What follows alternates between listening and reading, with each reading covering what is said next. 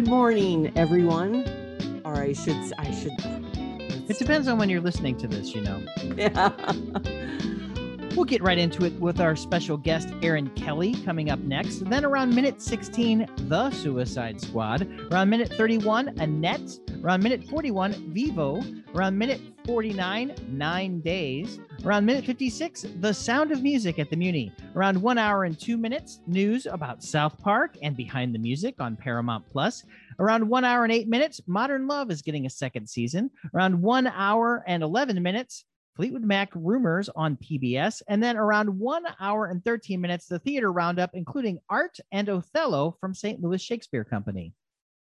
Well, Carl, have you been to Hannibal, Missouri ever? I have been. My daughter did a swim meet up there. They have amazing little breweries. And of course, you do all the Mark Twain. I actually went there first when I was a child, and I actually did the Tom Sawyer painting of the fence thing. Aha. Well, they have a thriving theater scene. In the past couple of years, I've known people from St. Louis, and they've gone to do productions at Hannibal's Bluff City Theater. Very fine work. We had Colin Healy on, who did that show, Madam, started in Hannibal. And we have our guest, Erin Kelly, who moved to Hannibal in 2019 and has formed the Gilded Age Theater. And she is doing a one-woman show on one of my heroes, Molly Brown, who survived the Titanic. That was the first ever musical I was ever in, The Unsinkable Molly Brown. So she is in a show called Margaret, The Incredible Molly Brown. Good morning, Erin. Good morning, Lynn. Thank you for having me. Well, thank you for joining us. Tell us about your show and when can people see it?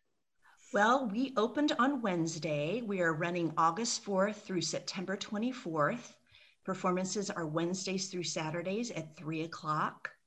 I'm very excited about this show. I wanted to form a company for my solo work and found that I had the time during COVID to do so. I used that time productively and formed Gilded Age Stage for my solo work. Mark Twain coined the term the Gilded Age to represent the late 1800s, when the wealth of a few thinly gilded the reality of most: poverty, racial injustice. And of course, we're still facing those issues today. Leave it to Twain to still be relevant. So I plan to represent people from both ends of the spectrum as the company moves forward. And when planning, whom should I start with? It was a no-brainer to start with Margaret Tobin Brown, one of Hannibal's own. I think that the information that is generally known about her is very limited to she survived the Titanic, and then, of course, the caricature, to be honest, that we find in the stage and film versions of The Unsinkable Molly Brown. The film is very entertaining. I love Debbie Reynolds, but unfortunately, the film did not portray her accurately. She was an amazing activist, philanthropist, worked a great deal for the women's suffrage movement. And as we all know, history is often selective. And I find this is often true with also women's history. So I hope people come away with seeing Margaret Tobin Brown, and I call her Margaret now because that was the name she was born with and known her entire life. Her family called her Maggie. The people who wrote The Unsinkable Molly Brown are the ones who gave her the name Molly because it was easier to sing, if you can believe it. So I hope wow. Yeah. Well, that's a Broadway nugget. There you go. So I hope people come away finding her to be a complete and complex person who did so much wonderful work for workers' rights, children's rights, women's rights. And I just think she is an incredible representative of not only American history, Hannibal history, but women's history. Well, that's wonderful. I keep a good friend of mine lives in Hannibal, and I keep saying I'm going to come up and visit. So I definitely have to mark this. Well, you are familiar with playing strong women because you had written a personal one woman show. And I want you to talk about that. But also, the last time I saw you on stage was at Upstream Theater, and you played Susan B. Anthony. Oh, that was such a thrill. I just became such an incredible fan of Susan B. Anthony. And she was another example for me, as I think most people have a very limited view of her. I think they think of her as a little old lady in a black dress and a white collar, instead of all the incredible work she did from a very early age. It was a thrill to work with Upstream for the first time. It was one of my goals as an actor to work with my friend J. Samuel Davis, whom I've been friends with a long time, and we had never had the opportunity to work together. So it was just a thrill. What was the name of that show? The Agitators. Oh, that's right. And he played Frederick Douglass. Yes. And so he's one of the best actors in town. Carl, he was in King Lear. He was the servant. Yes. So, and you had mentioned my other solo show, Portrait of My People. And that is a show that I wrote about 10 years ago.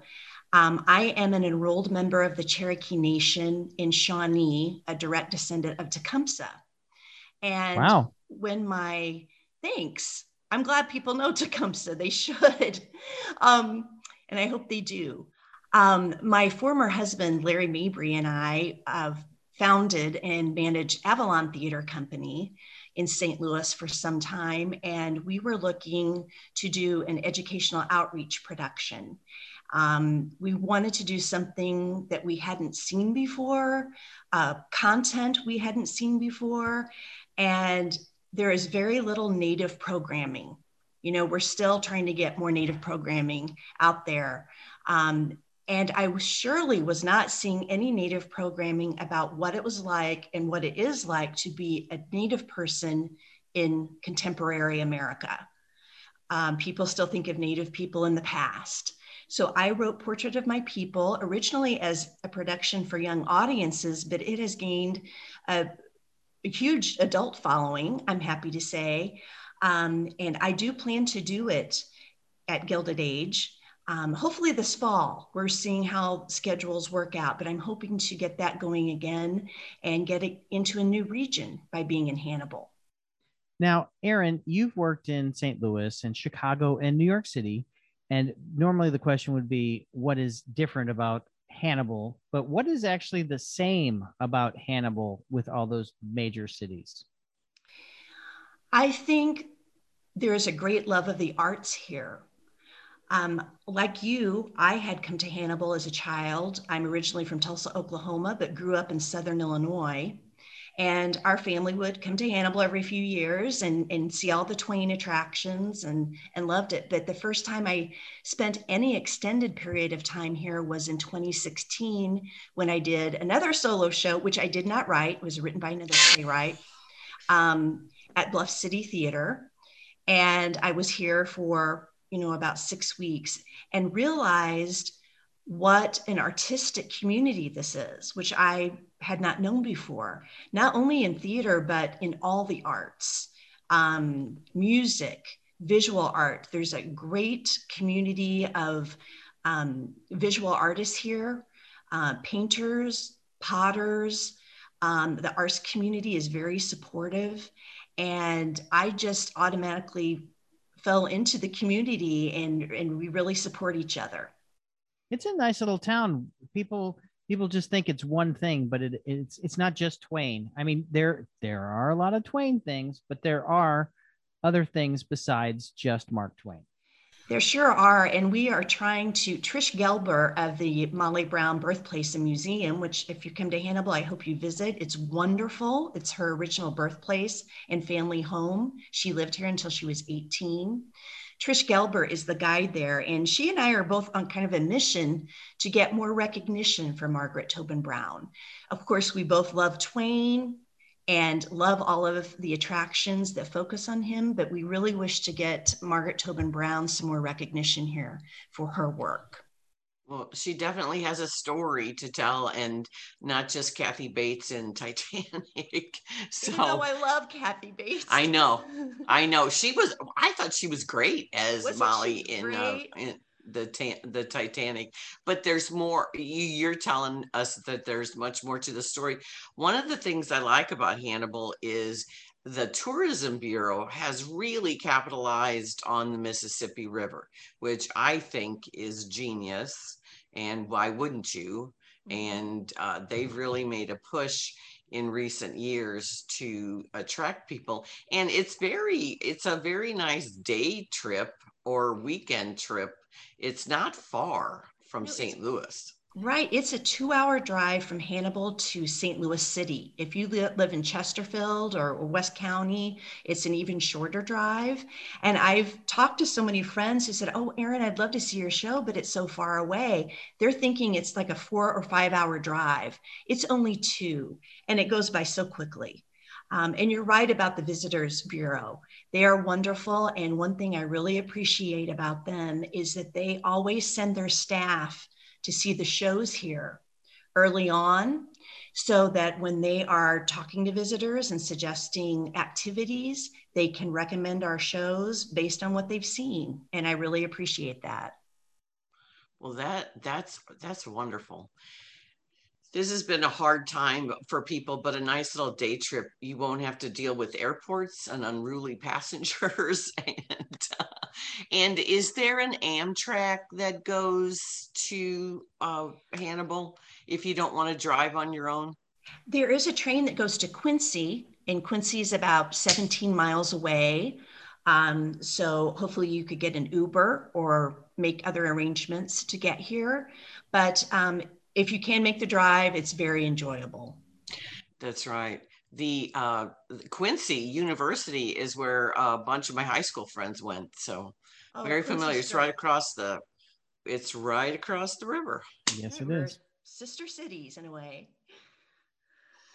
Yeah. So what else after Molly Brown, do you have anything that you're going to do, right? You're going to do your one woman show? Well, I'm looking really now that I've birthed, this has been a birth, I feel, birthing the company and Molly or Margaret. My next step starting today is looking at a portrait of my people timeline. Nothing is firmed up yet. I'm hoping to run it in November. Um, People always want Native programming for Native Heritage Month. And that's a wonderful thing. But I always tell people, hey, we're available all year. But it seems like everybody wants that in November. So I think that would be a wonderful time to do portrait. And then I'm thinking in the spring of next year, launching You Caught Me Dancing, which is an adaptation I did of a solo show about Katie Leary, who I had never heard of. And this is one thing I love, especially about solo work, is getting people's stories out there in a very complete and more complete way than you could in a larger cast play. Katie Leary was a real person. As much as I thought I knew about Twain, I had never heard of her.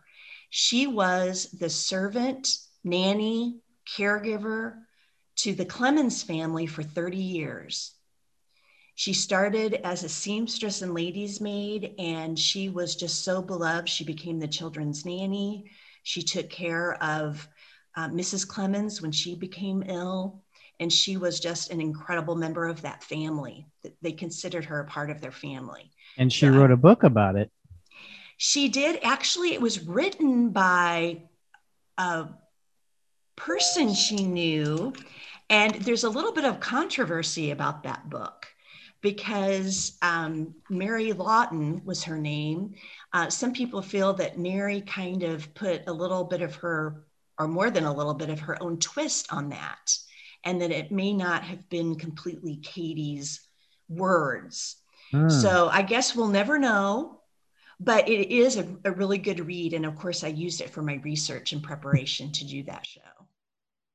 Well, you can find out more about Erin, and it's Erin Kelly with an EY. It's the Protestant version of that. Erin Kelly actor.com, or if you want to find out more about Gilded Age Stage, go to gildedagestage.com. Correct? That's correct. Thanks, Carl. You're welcome. Is it the Planters Barn Theater? It's now through September 24th. Thank you so much. Well, thanks for joining us today. We really look forward to seeing it and hearing more about what you're up to. I appreciate it so much. Both of you take care. Thank you, Erin. Thanks for being on. You. Break a leg. Have a great day. Thank you. Break a leg. Bye. I like her. Yeah, she's really fun. I saw her in stage plays when she moved back here in St. Louis. She's been nominated for a Theater Circle Award. Yes, she has. And she's very good. And I can say that to her face. Well, she's a Kelly girl, so of course she has red hair. That's funny. Yes. And then she's from Mount Vernon, I believe. And I think she has gone to schools with her program. And so she's just led an interesting life. She wasn't going to let the pandemic get her down. And she was unemployed and figuring, what am I going to do? And she came up with this. She figured it out. All right, Lynn, should we talk about the movie that I was told not to see, or the movie that everyone's going to see? We should start off with our native St. Louis and James Gunn, aka Jamie Gunn. So I thought I was reading the credits and I'm like, oh, well, of course he's going to have his brother in there. And then I didn't realize who Sean Gunn was. A friend of mine. I've known Sean for many years, interviewed him a couple times, and I have a picture of us together. I should put that up on something. But you should. He does not, because he's such a big part of the Guardians of the Galaxy universe, he couldn't really be Sean Gunn. So the way that they used him is fantastic in this movie. And I think that, I'm sticking with local because I'm sorry, hold on. I already said it wrong. The Suicide Squad is out in theaters now and on HBO Max for the next 30 days.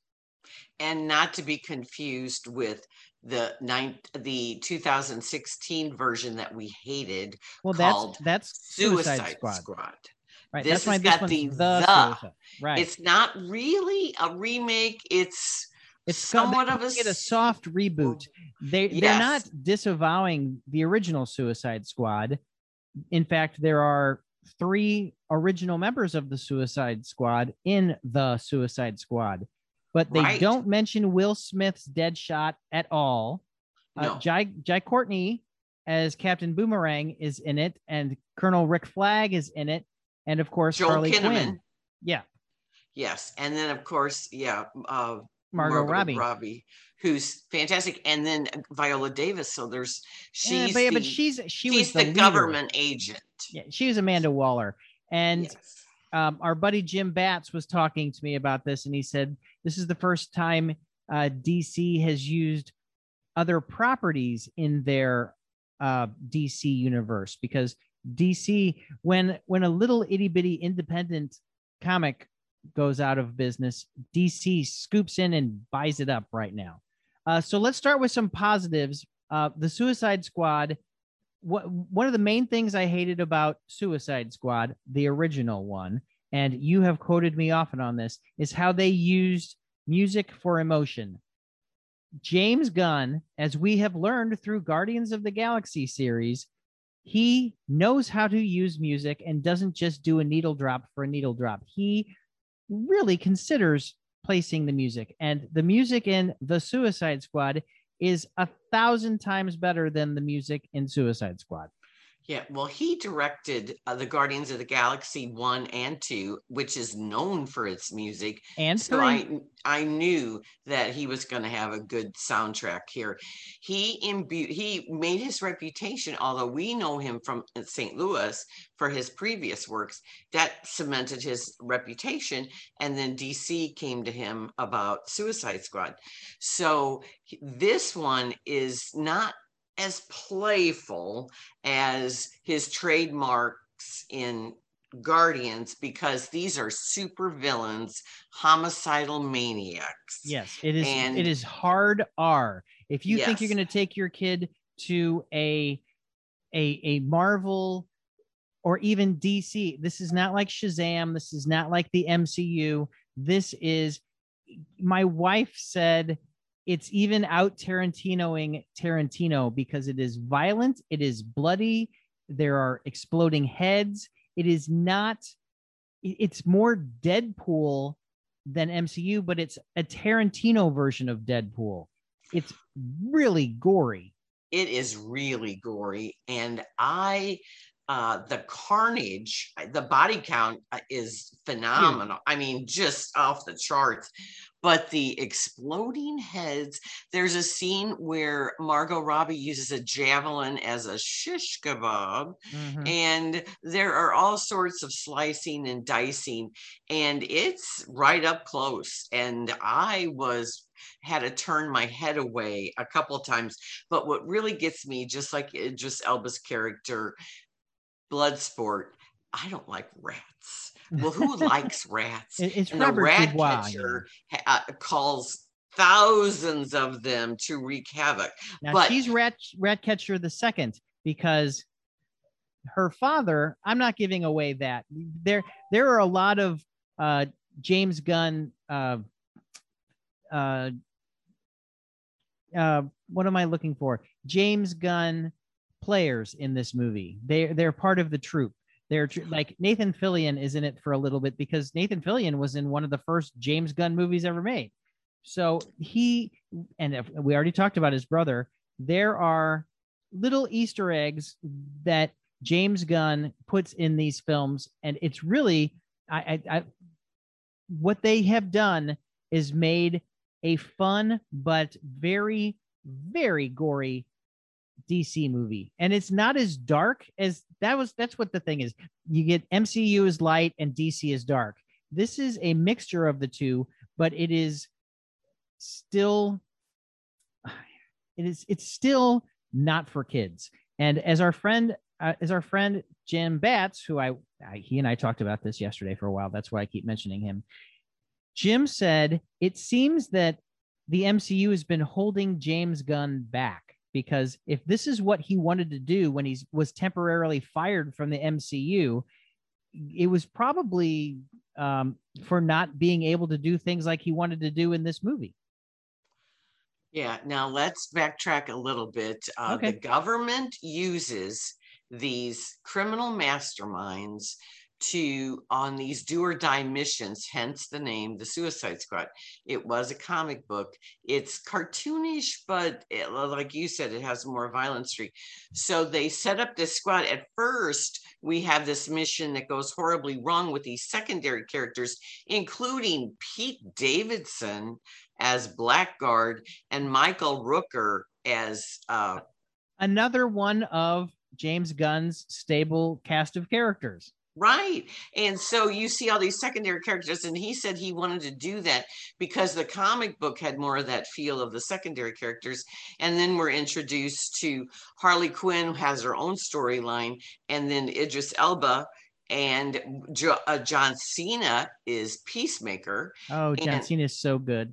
Yes. And then the Polka Dot Man is interesting, very interesting, because most people make fun of this guy. But like I said before, they are not superheroes. These are homicidal maniacs. These are people that they're lethal. They have no qualms about killing. What's that line that John Cena says? He's all for peace and he'll kill everybody to get it. He'll kill every man, woman, and child to get peace. Right. So there you go. The Polka Dot Man is David Dastmalchian. I'm saying his name wrong. David Dastmalchian, and you've seen him before. He's like one of those guys. I mean, right. He's done theater. He's done Tennessee Williams and Sam Shepard. So he's also another guy that has been in the MCU in both Ant-Man movies. I knew he looked familiar. And then the Ratcatcher 2, Cleo, the girl that wants to sleep all the time, she is Daniela Melchior. Yeah, they never explain why she wants to be asleep all the time. No, just like John Cena's is Millennials. But they are dropped on a fake South American island, Corto Maltese, where these we have two warring factions. We have a political takeover, and we also have a mad scientist, the guy with the little spikes coming out, who's in Doctor Who, Peter Capaldi. That's Peter Capaldi, and he was the 12th Doctor, and if people also know him from he's more like his television character when he had the filthy mouth than he is Doctor Who. And he's also not necessarily, you could say that none of these people are heroes, that because they're all villains. It's a villains movie. Yes, well, this guy is bonkers because he is a mad scientist, just like when we were kids, all those movies with mad scientists. But it does get a little silly. This is what, because I was laughing about this with Ray Hartman last night. I said, it becomes like Godzilla, Stay Puft Marshmallow Man, because this giant starfish, Starro the Conqueror. Yeah, kaiju, is that what they call those creatures? It's just a giant monster. Yeah, but he's been around in the DC universe since the 50s. Okay, well, I'm not familiar with these comic books, so I just listen. And so it's they have thousands of starfishes that have an eye in the center, and they fall from the sky and attach them to these military guys, like the alien in the first movie, which like right on the face. With and so hive mind collective. Yeah, right. And so it just gets really good. But I had to turn away. And we forgot Sylvester Stallone. Sylvester Stallone is King Shark. Now, this is not the King Shark from the Flash TV series. This is a King Shark, because the King Shark in the Flash CW TV series is very smart and very mind control and telepathic and not just a brutal beast. This one is Sylvester Stallone dumb. And it's a testament to Sylvester Stallone that makes you like King Shark, just like Vin Diesel as Groot. I give very big props to James Gunn for getting these characters that you shouldn't care about, that, it's a marvel of CG, but you really like King Shark. Yeah, well, he's a meathead, and he talks in monosyllables, and it's funny. He's trying to read a book, but it's upside down, and everybody's looking at him, and it is a blood splattered movie that's going to make at least $30 million. But it's funny. Did you laugh? I laughed out loud several times, but sometimes I was laughing because of the absolute absurdity of it. Yeah, it is. He goes for broke. Let's put it like that. Well, also, we must mention that we've mentioned a lot of names, and not all of them make it. Some of them don't make it in the first half hour. It's very when there is something like this, and there are a lot of names attached, not everybody's going to make it. And I would imagine a lot of the people, and I'm not even going to give a percentage. I was also going to say how many, but there are some surprises in the film, and I believe some people will be shocked, especially how much time Pete Davidson took off of SNL just so he can be in this movie for a little bit. Aha. Well, yeah. And then you have to wait for the credits. There's two. You have to wait. Well, no. One is right after. One's immediately after, but there is one at the very, very, very, very end that leads up to a sequel, which I don't think Disney will let James Gunn do, even though this one is because they had fired him for, some offensive things that he had done in the past that he has already apologized and they've already made good. And I think they're finished with Guardians Volume 3 already. I think they are. Well, but this is, would you like more of this in the MCU, or are you just fine with it staying in this DC property? I'm fine with it staying in the DC property. Kent, my colleague at the Webster Kirkwood Times, hated this movie, hated it. Basically wrote that it was a waste of his time. And I like to me, the bright spot is Margot Robbie as Harley Quinn. Well, this is more like the Harley Quinn cartoon series with the violence, and it is cartoon violence, but it is very violent, And she has a wonderful scene where she's singing Louis Prima. That is a great scene for her. The fact that she's being courted by the head the guy, president of yeah, that is really fun. She really has fun playing Harley Quinn, and she of course had her own movie Birds of Prey, but she's really come into her own as this character. And she looks like a Barbie doll, and then is as lethal as a serial killer.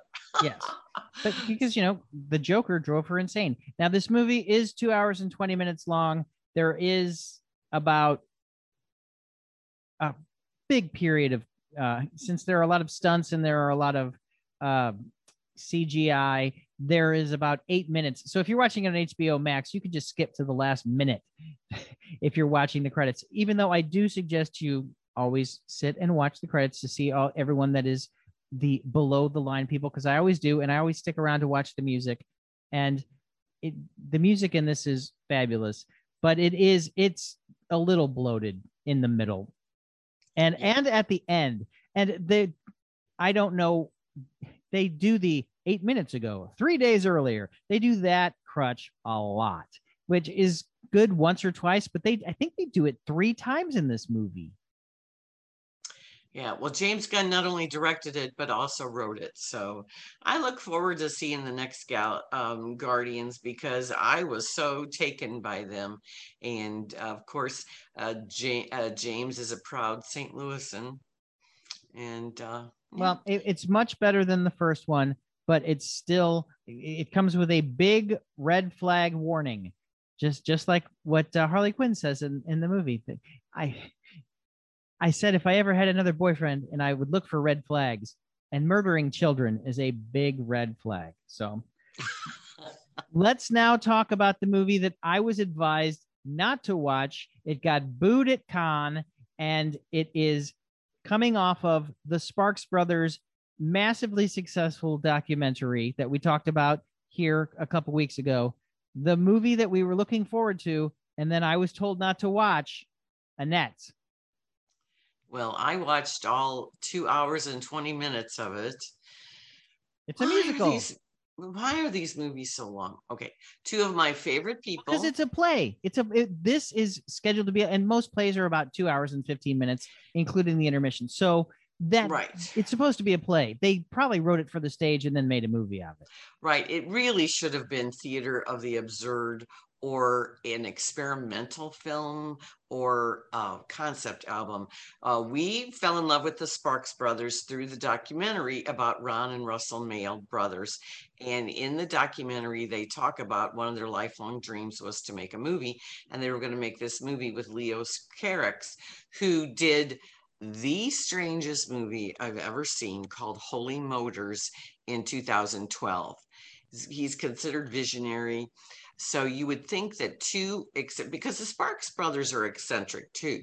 Very. So you would think 3 eccentrics working together, because Russell wrote this movie besides they did the music. And the story is from Ron and Russell. It is about fame. It is about love. It is about romance. Comedy. And it is very dark. While I would consider Holy Motors a fever dream, this is a nightmare. And this is if you were at Cannes, would you have booed? I wouldn't have booed, but I just would have been. You understood? What the F?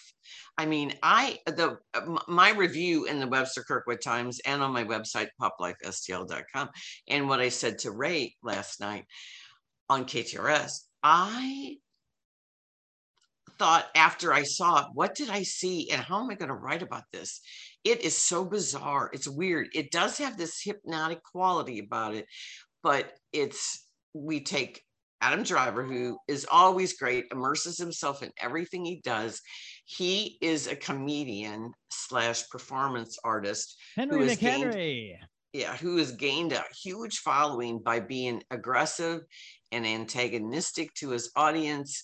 And he is known as the ape of God. and he does this shtick. Well, he is in love with one of the sweetest opera singers in the world, Anne, played by Marion Cotillard. And it's such a treat to see her on screen because she doesn't work that much. But when she does, she always plays with such emotional honesty, and he does too. So they are polar opposites, and they are in love, and they have a lot of sex scenes, and they marry. I hear they're awkward sex scenes. They are. It's and weird. They're awkwardly shot as well. Yeah. And they have this song, We Love Each Other So Much, probably a foreshadowing. And then they have a baby. Annette. And the baby is Annette, hence the title. Now, hold on a second. I've read reviews and I got a spoiler on this. Do you think it's okay to talk about the child? I do. You do? Why do you think it's okay to talk about child? Because that is one of the things that is very shocking in this movie. Well, okay, but if you're okay with it, I haven't seen it, so I'm not going to say too much. I'm not going to say too much about the plot. Awful. But yeah, okay, the baby is a puppet. Marionette. Yeah, is a marionette. It's a doll baby. It's really creepy. I was creeped out. So I guess it is a metaphor. Uh-huh. I guess my brain doesn't work like this, so that I'm enamored with this choice. The baby is a prodigy, sings like, sings like her mother. Sings like an angel, because Marion is the singing voice of the marionette. Right. And so it's just really weird. And now, so does it have strings, or is it just like a Pinocchio kind of thing? It's like a Pinocchio kind of thing. Okay. It has this scene where it's kind of floating above this audience. It's just weird. So it is. So, but hold on a second. I'm just trying to wrap my head around this. It's a baby that as soon as the baby is born, she can sing like an angel at birth. Well, it takes, when she's 2, she's this great star. Oh, okay. So it's yeah, not immediate. So she's a toddler. She's a toddler when she's Adam Driver's character Henry has decided to be a Svengali and take her on tour. Okay. Yes. So we have the stage dad. Henry has fallen out of favor with his audience because he's so hostile towards them. So this is A Star is Born plot. He falls from grace, and Marion Cotillard's character rises because she's so beloved around the world, and he can't take this, that she's more successful than he is.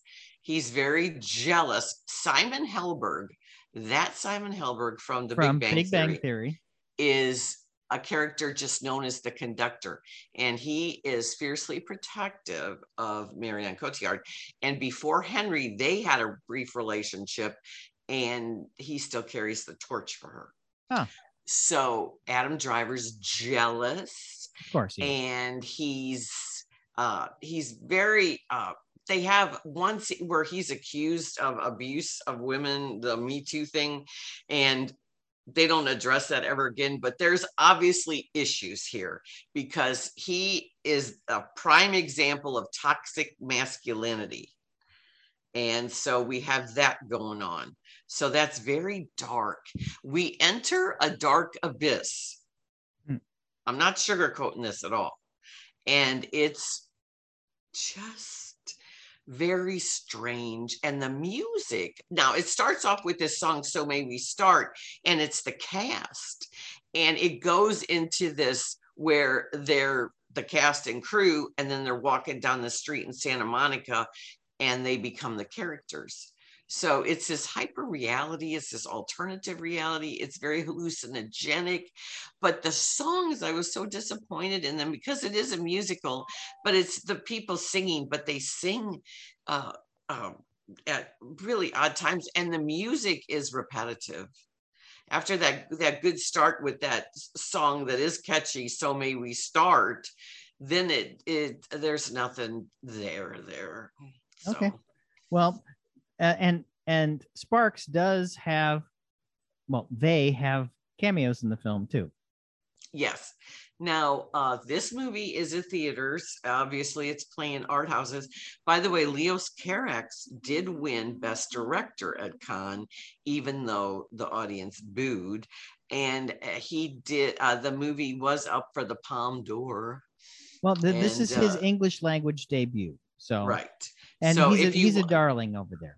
Yeah, he is. Well, Holy Motors is it's just bad. Crazy. Yes. So, yeah. But this is also, it's in theaters now, but it's going to be on Amazon Prime, just like the Sparks Brothers documentary in 2 weeks. Right. On August 20th, it will be on Amazon. And I think it's going to be quite the conversation starter. I think it's going to be a very polarizing film. I do think in the future, it's going to be this huge cult classic that people will debate in cinematic circles. I think you're either with it or you're not. Okay. But Adam Driver, as usual, is being praised for his performance. One of the things that I'm not happy with is Marion, Oscar winner for La Vie en Rose, is not used as much. Okay. So in a 2 hour and 20-minute film, she's not in it that much? No. Okay. So is it basically Adam Driver's movie? Yeah. Okay. He's such a tornado in this. And, he's so physically imposing and she's this little waif. Mm-hmm. And so it's very noticeable there. Okay. Yeah. So what else I've only seen dang it, I did it again. I've only seen the Suicide Squad this week and I was told not to watch Annette. I didn't see Vivo, 9 Days, John in the Hole, or Pooling the Paradise. Did you see any of those? I saw Vivo, which started on Netflix today, and I encourage everyone to watch it because it's so bright and cheerful. Oh, that's the Lin-Manuel Miranda movie, isn't it? Yes, and as you know, we're huge fans. We're big fans, and he is not only the author of the song, the music and lyrics, he plays the title character Vivo. And Vivo is a kinkajou, and I didn't know what that was, but it's a tropical rainforest mammal, and it is in the raccoon family, but it's also known as a honey bear in the tropical rainforest. So he is musically inclined and the pet of Andres, and they perform in the Plaza Vieja in Havana. And so he's Cuba. Cuban. Yeah. And so we're going to have the beautiful colors, the aqua and the hot pinks and the whole background. And the music, of course, is going to have a Latin salsa beat. Plus, it has Lin-Manuel's flair for rap lyrics.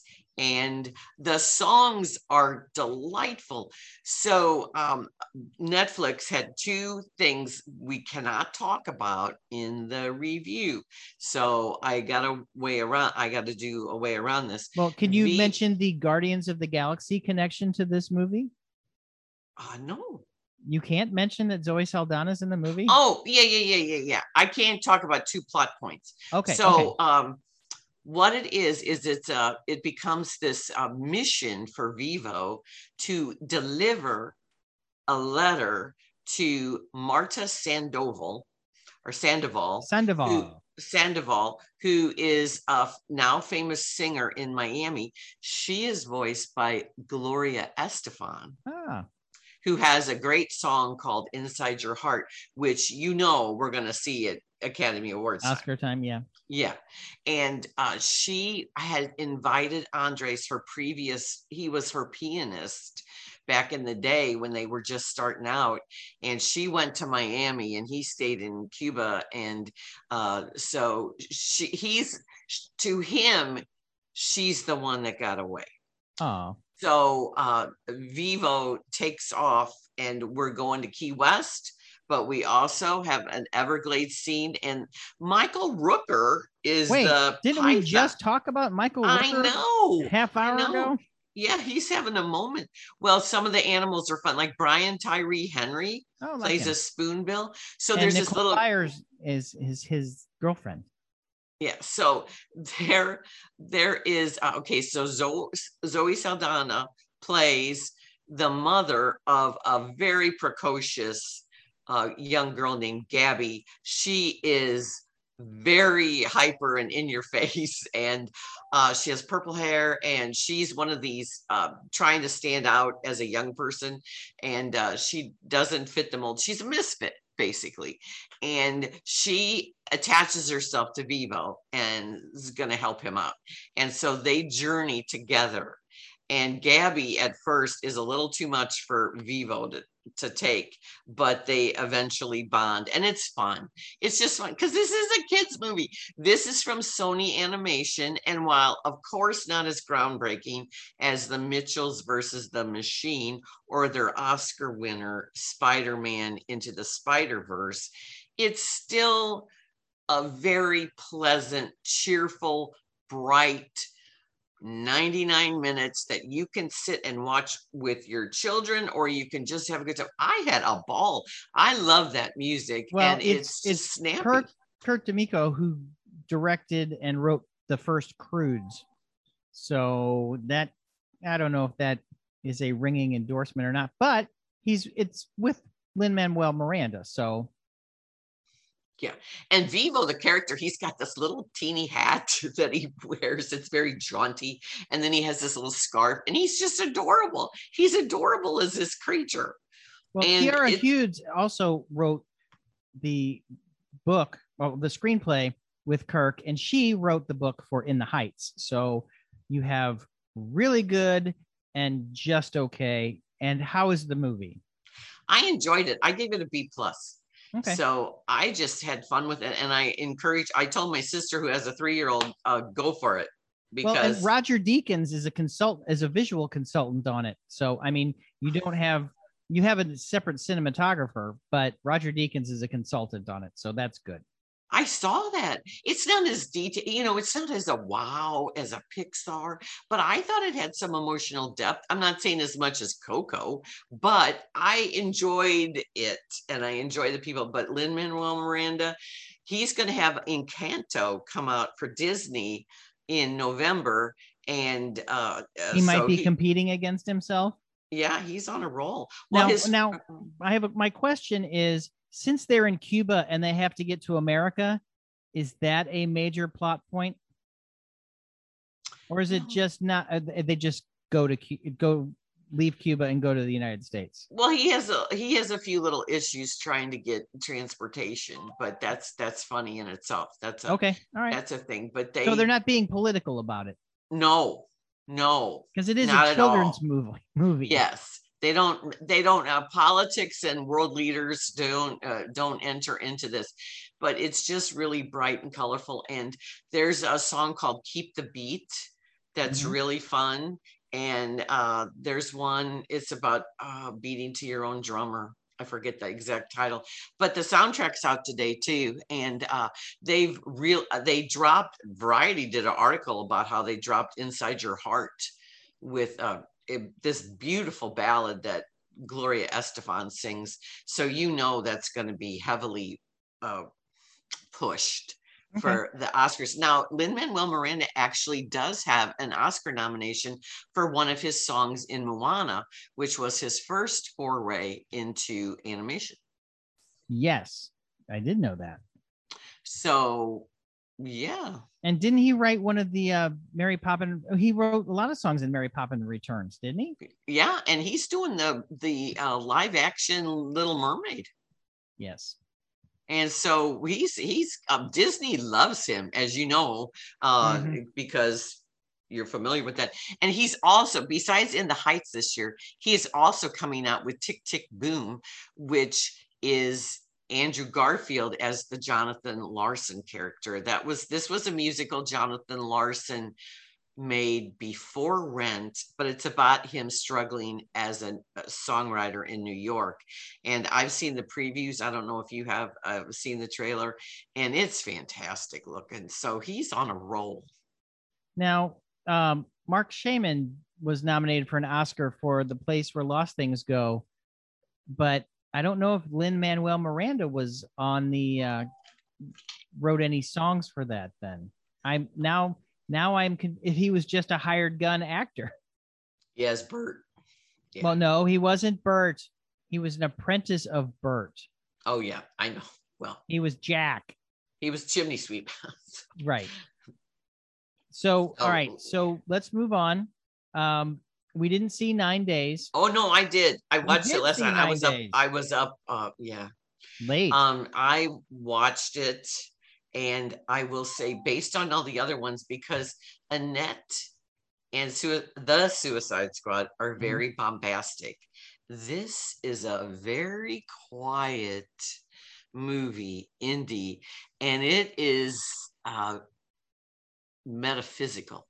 Okay. This is a new world. This was in Sundance 2020. Wow. This is a director named Edson Oda. He is Brazilian, now living in America, and he went to USC. And this is his first feature. He's known for music videos and some shorts. Well, anyway, Winston Duke is in a role that you've never seen him in. He's thoughtful, he's contemplative, he speaks in hushed tones. And this is where it gets a little complicated. It is an alternate or a parallel universe or something where he is sitting in a room full of TV screens, taking notes about the people that he's watching. One of the people he's watching has died. He was very attached to this person. And so it is his job to fill the vacancy.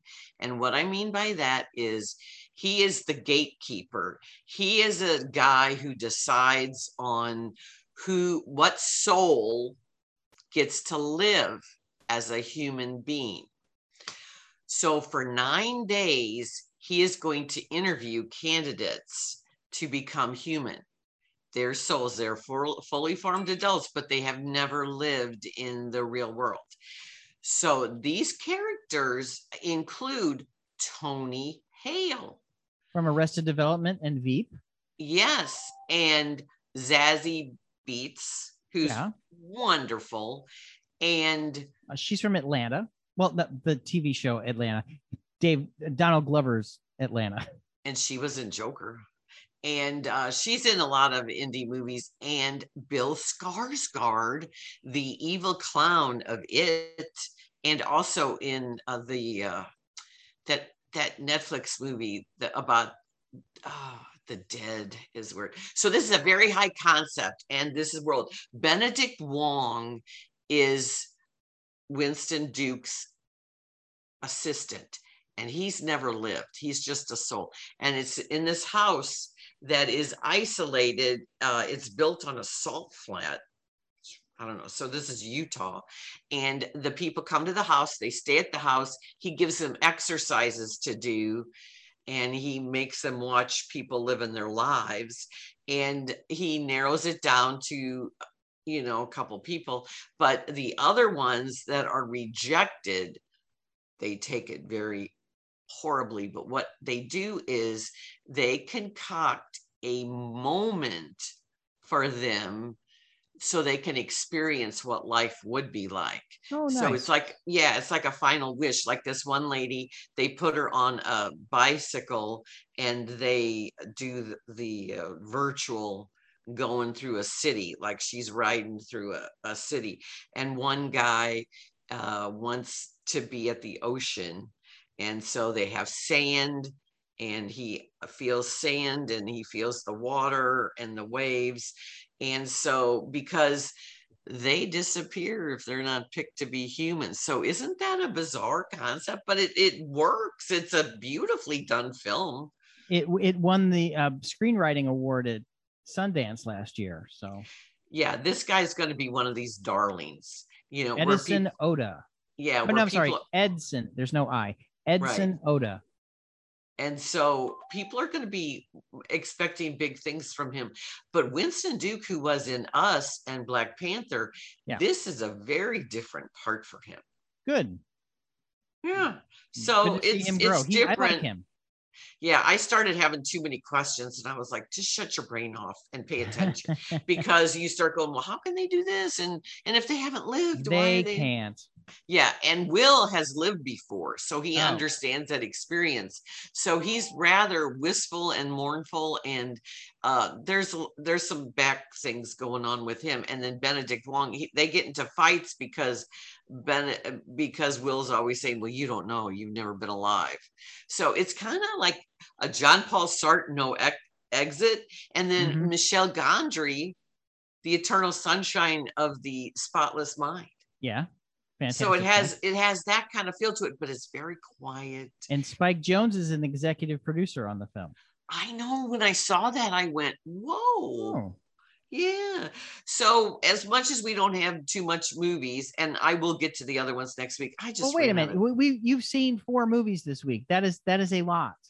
I know, but I wanted to see Jack in the Hole, and also this one that I was sent called Pooling in Paradise. All right, and so it's got Jonathan Lipnicki in it. Oh, yeah.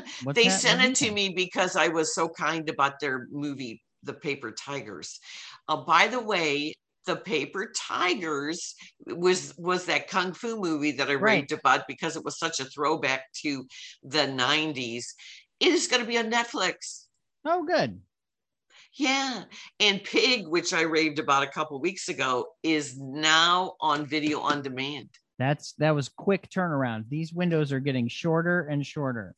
They are. So, Carl, have you been watching the Olympics? I've had it on and off. I've done some, my daughter's out of town at camp, so we went to Star Wars night, which did not end well. I saw the world's tallest Ewok because he was like 5 foot tall. If you're gonna be an Ewok, don't be 5 feet tall. You can be a small Wookiee. Don't be an Ewok.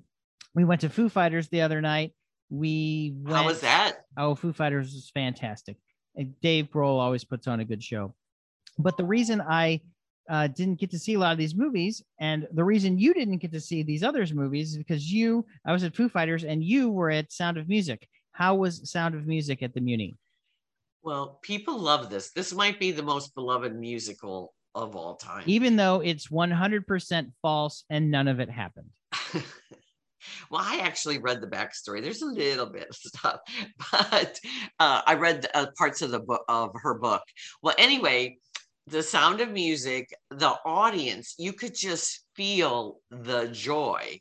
It was a over 7,000 crowd. It was like 7,500, I think. Good. And people anticipated this, and everybody in the audience knew the words. This is how beloved this musical is. I was in the women's restroom before the show started, and a little girl who had to be 8, 9, 10, who clearly wasn't alive the last time this was at the Muni in 2010, she was singing So Long Farewell of Wiedersehen Goodbye before taking her seat. So that families were there. It's a family tradition. It's been at the Muni 10 other times. The woman playing Maria is fantastic. She is Kate Rockwell, and she was Belle in Beauty and the Beast. And she was also Jane in Tarzan. And she is a perfect Maria. Those kids steal the show, as you know. Elizabeth Teeter, who is Muni royalty because her dad is Lara, she is Liesel.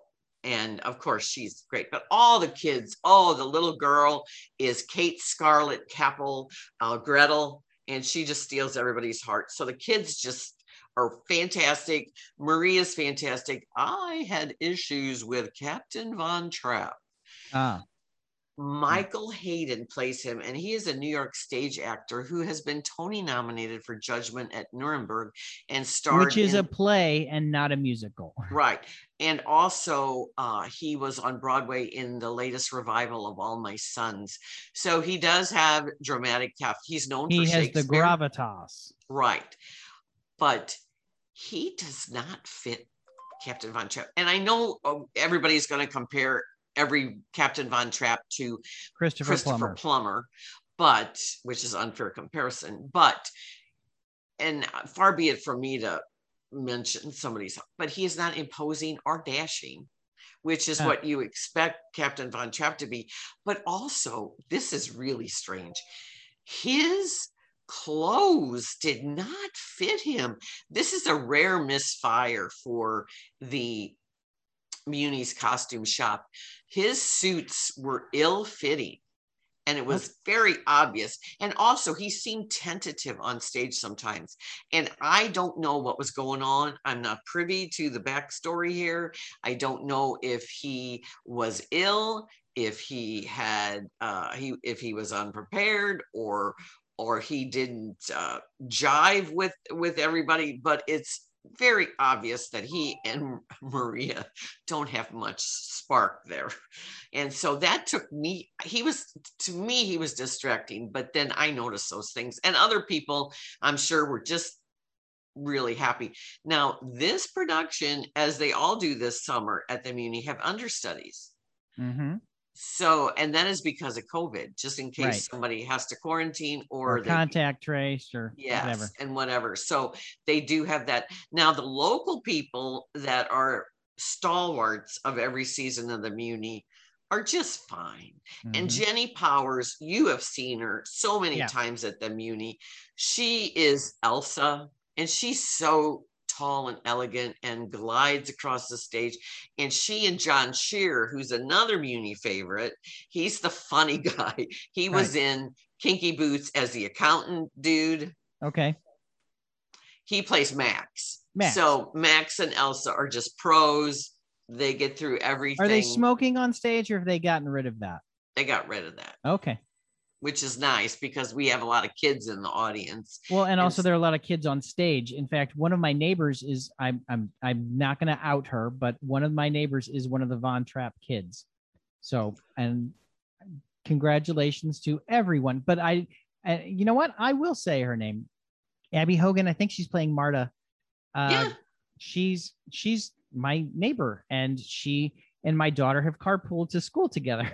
And they're all just, those kids are just charming, and they're pros. They're just crisp and snappy and very they blend well as an ensemble.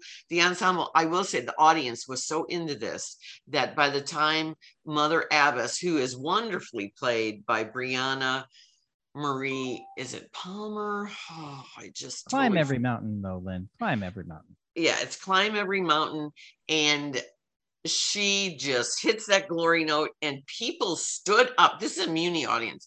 People leapt to their feet before intermission to give her a standing O. Good. Which was great. And then before the curtain call starts, like right when the nuns come out for the curtain call, everybody stood up. People were just cheering. And then when Maria comes out, thunderous applause and cheers. Well, you can't have a good Sound of Music if you don't have a good Maria. No. So people love this show. Even though I have seen a bad Annie on a good Annie show. Right. But it's very comforting, I think, because people are just so familiar with it, and they know it and they love it. And it brought a lot of joy to people the other night. And I'm sure the audiences in not just opening night, but I'm sure people are really enjoying it. Yes. So there was some news that you wanted to let people know about, like MTV turning 40, and they played Nothing But Ridiculous all day. That the South Park deal, which I am a partial fan of. I'm a partial fan of them doing the seasons. I'm a fan of them doing the seasons, but I don't know about these movies, because the movies are all going to be on Paramount Plus, and I don't have Paramount Plus, and I really enjoyed the South Park Bigger, Longer, and Uncut, which I thought was really well done. And I love South Park, but if they're going to do 14 movies and they're going to put them all on Paramount Plus, that is a deal breaker for me, because I'll never see them. I know. Well, I have enjoyed so much their specials on HBO Max. They were nominated for an Emmy for their pandemic special. And I have told everybody to watch the South Park with a Q vaccination special, because I laughed from start to finish. That just gave me such... I love South Park in the last 25 years is the most biting social commentary, and they skew both. Once you think you have them pegged, they will skew the other side just as mercilessly. And I'm fine with that. I think it's great because you know what? Both sides need to just take a step back and make fun of themselves, because I enjoyed that. Yes. Well, they're going to go to season 30, right, which is remarkable. Well, is it season 30 or is it 30 years? Because I think it's 30 years because there have been long lags between seasons. I was one of those mothers that let my kids watch it. Well, you're a bad mom then. Don't let your children watch South Park. You're not a bad mom, Lynn, but that was not necessarily the best choice for you. Well, they were a little older. Okay. It wasn't like they were little. They were older. They were. Hey, look, animation's on, kid. Watch this. Oh, here's Cartman getting an anal probe. All right. And I've always had a fondness for Cartman. And then once you see the Book of Mormon and you hear Cartman's voice, right? It's just, which is Trey Parker, right, or Matt Stone, the creators. Well, they do all the voices except the female voices. All right. Also, Joe Buck's going to be on Jeopardy next week, even though it seems that they always had somebody in mind, somebody that lost a lawsuit on The Price is Right for firing a pregnant model. But hey, let's put him as Jeopardy. And that is the executive producer, Mike Richards. How did that happen? Well, everyone is saying that he would probably be better suited for taking over for Pat Sajak when he retires from Wheel of Fortune, not necessarily Jeopardy. And they knew that if they put LeVar Burton on and Joe Buck, that they would get publicity all the way, even though it was probably preordained that Mike was going to get the job. Even though they had Ken Jennings do it first while they got all their ducks in a row. Yes, well, people really liked LeVar Burton. And yeah, but Mike was always in the top 5, and so it's okay. Right. Well, after Alex Trebek, people are going to have issues no matter what, because that's what happens. That's what happens. People have certain image and stuff. Just FYI, The Paper Tiger starts on Netflix August 7th, which is tomorrow. And then Behind the Music has reappeared, but it's on Paramount Plus, just like you were talking about. I don't have Paramount Plus. I don't want to have to get more streaming services, and this is just driving me crazy, all these different ones. But I loved the original Behind the Music that was on VH1. I watched in its heyday. I watched every episode. They were so formula. And so at the half-hour point, you knew that's when they reached their darkest point. And then it also depends on when it ends and when it was created. Because like, even if they had like 10 successful albums after that episode had aired, you 9 times out of 10 left on a happy note, unless they passed away. That was the thing. Because you always end the Behind the Music with a happy note. And like the LL Cool J one is just a repackage of the one that they did originally. So yes. I don't know what they're doing. I know they have new ones with Ricky Martin and LL Cool J. Yeah, but Ricky Martin is also a repackage of the one they did. It's just updated. Right. Do they have the same guy doing the voiceovers? I don't know. Because that voice. He's in one episode. I remember like he produced one episode. I think it might have. I want to say it's the Selena episode that he is actually on camera doing the voiceover on camera. So he was fantastic. I don't know if it's the same voice or not. I mean, if they're repackaging them, I don't know why you wouldn't use the same guy. Right. Well, for people that never watched it before, I guess this is a good thing. But no, back in the day, that was what you watched on Sunday nights. That was besides HBO. Now we have Modern Love starting next Friday. I'm so excited. Second season. Is it going to be the same characters? Because the poster that they have has like Tina Fey and John Slattery on it. And so is it brand new anthologies, or are we revisiting the same people from last time? I don't know. And they're not telling, but we do know that John Carney's an executive producer and one of the creators, and he is one of our favorite directors because he did not only Once, but Begin Again and Sing Street. So those last two movies are hidden gems. People know about Once, but they need to see Begin Again and Sing Street. And I wish, Sing Street might be coming to town soon. Yeah, well, I am so enamored with this series because it's got clever writing and great performances. The first, go back and watch season 1. The first episode with Kristen Milotti is really good, but then Dev Patel's second one is great, and then, as you said, the one with Tina Fey and John Slattery is really good. And so they just have this crisp writing, and it's all set in New York, and it's couples, and it's real life, and it's just it's not real life. It's still scripted. It's not like I know, it's but reality. you know what I'm saying? It's like realistic, like they're not all living in the friend's apartment. Right. It's realistic about how they live.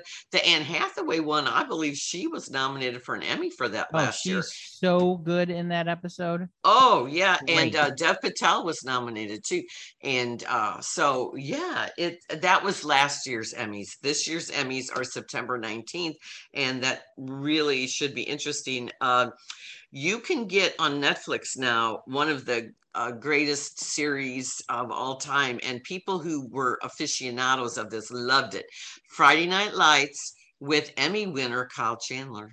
Yes. And Connie Britton. Mm-hmm. And a whole host of boys that went on to successful film careers. Jesse Plemons. Taylor Kitsch didn't do so well yet. Garrett Hedlund.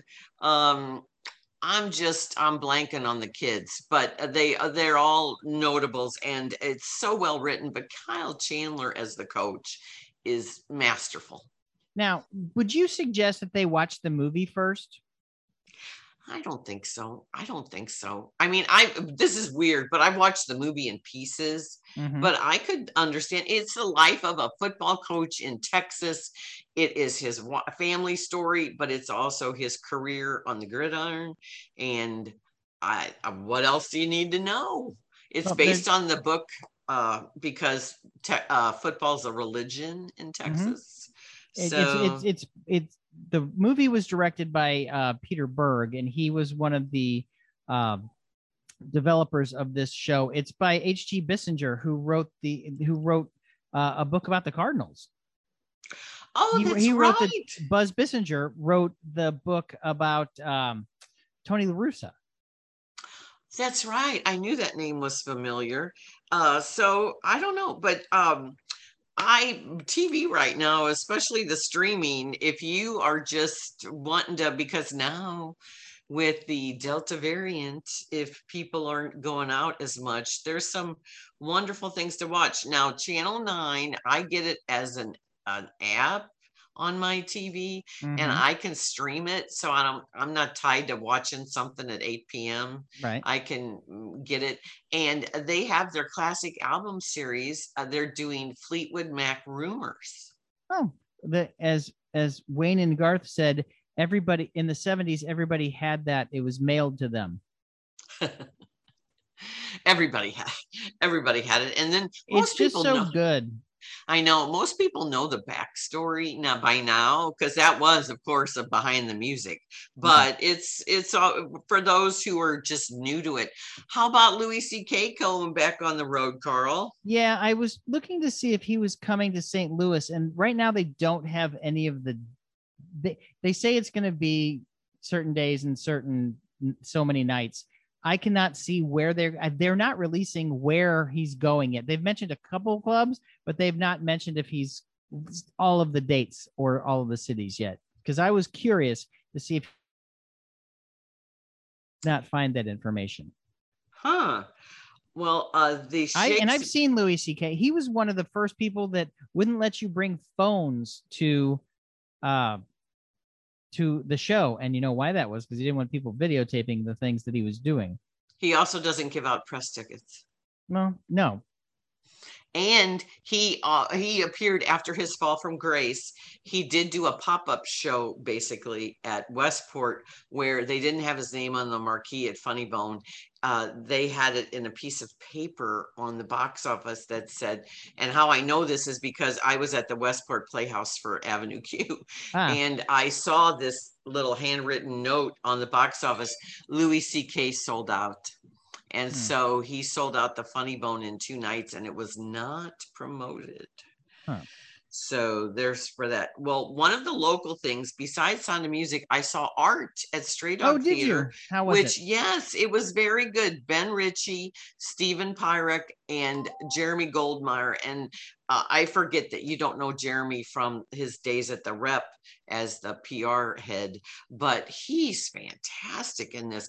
And it is outside. There's only 40 seats. I sat in my little pod, like Gary was telling us last week. And this is a play that tests friendships. And so it's very interesting. It's only 90 minutes. It's now Saturday night is already sold out, but this is going to run on Thursday through Saturdays till for another 2 weeks. And you can go to straydog.org,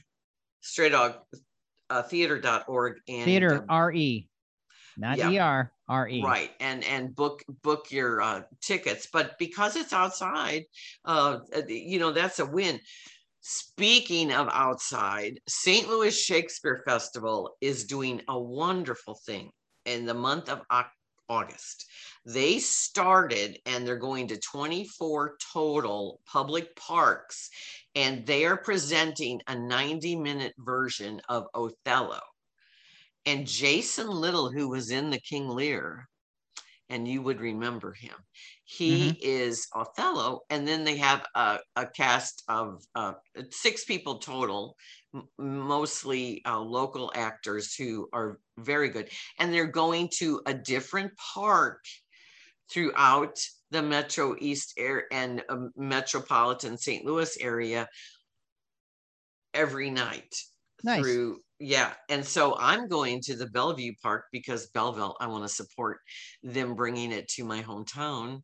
And they were in Tower Grove Park the other night. They're going to be in O'Fallon, Missouri. They're going to be Cherokee Street Park tonight. There is a whole list. If you go to stlshakes.org, you have the whole list of parks, and you'll see if it's near you, but they're all over. And that is it's free. No tickets or reservations are required. They ask you to bring a chair or a blanket, and you can bring a picnic. So isn't that fun? That's nice. I like that.